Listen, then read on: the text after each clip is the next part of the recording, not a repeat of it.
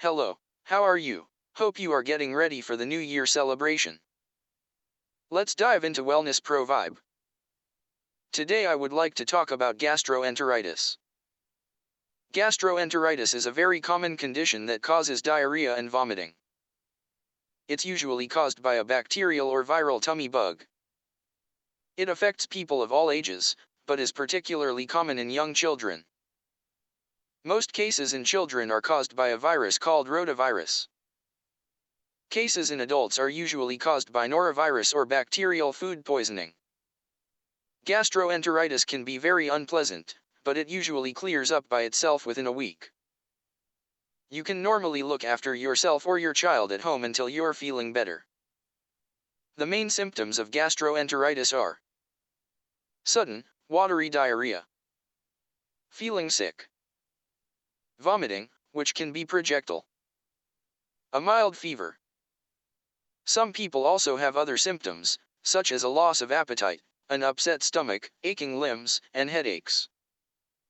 The symptoms usually appear up to a day after becoming infected.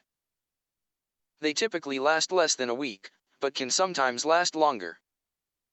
Lifestyle and home remedies. To help keep yourself more comfortable and prevent dehydration while you recover, try the following. Let your stomach settle. Stop eating solid foods for a few hours. Try sucking on ice chips or taking small sips of water often. You might also try drinking clear soda, clear broths or non-caffeinated sports drinks. In some cases you can try oral rehydration solutions. Drink plenty of liquid every day, taking small, frequent sips. Ease back into eating. As you're able, you can return to eating your normal diet.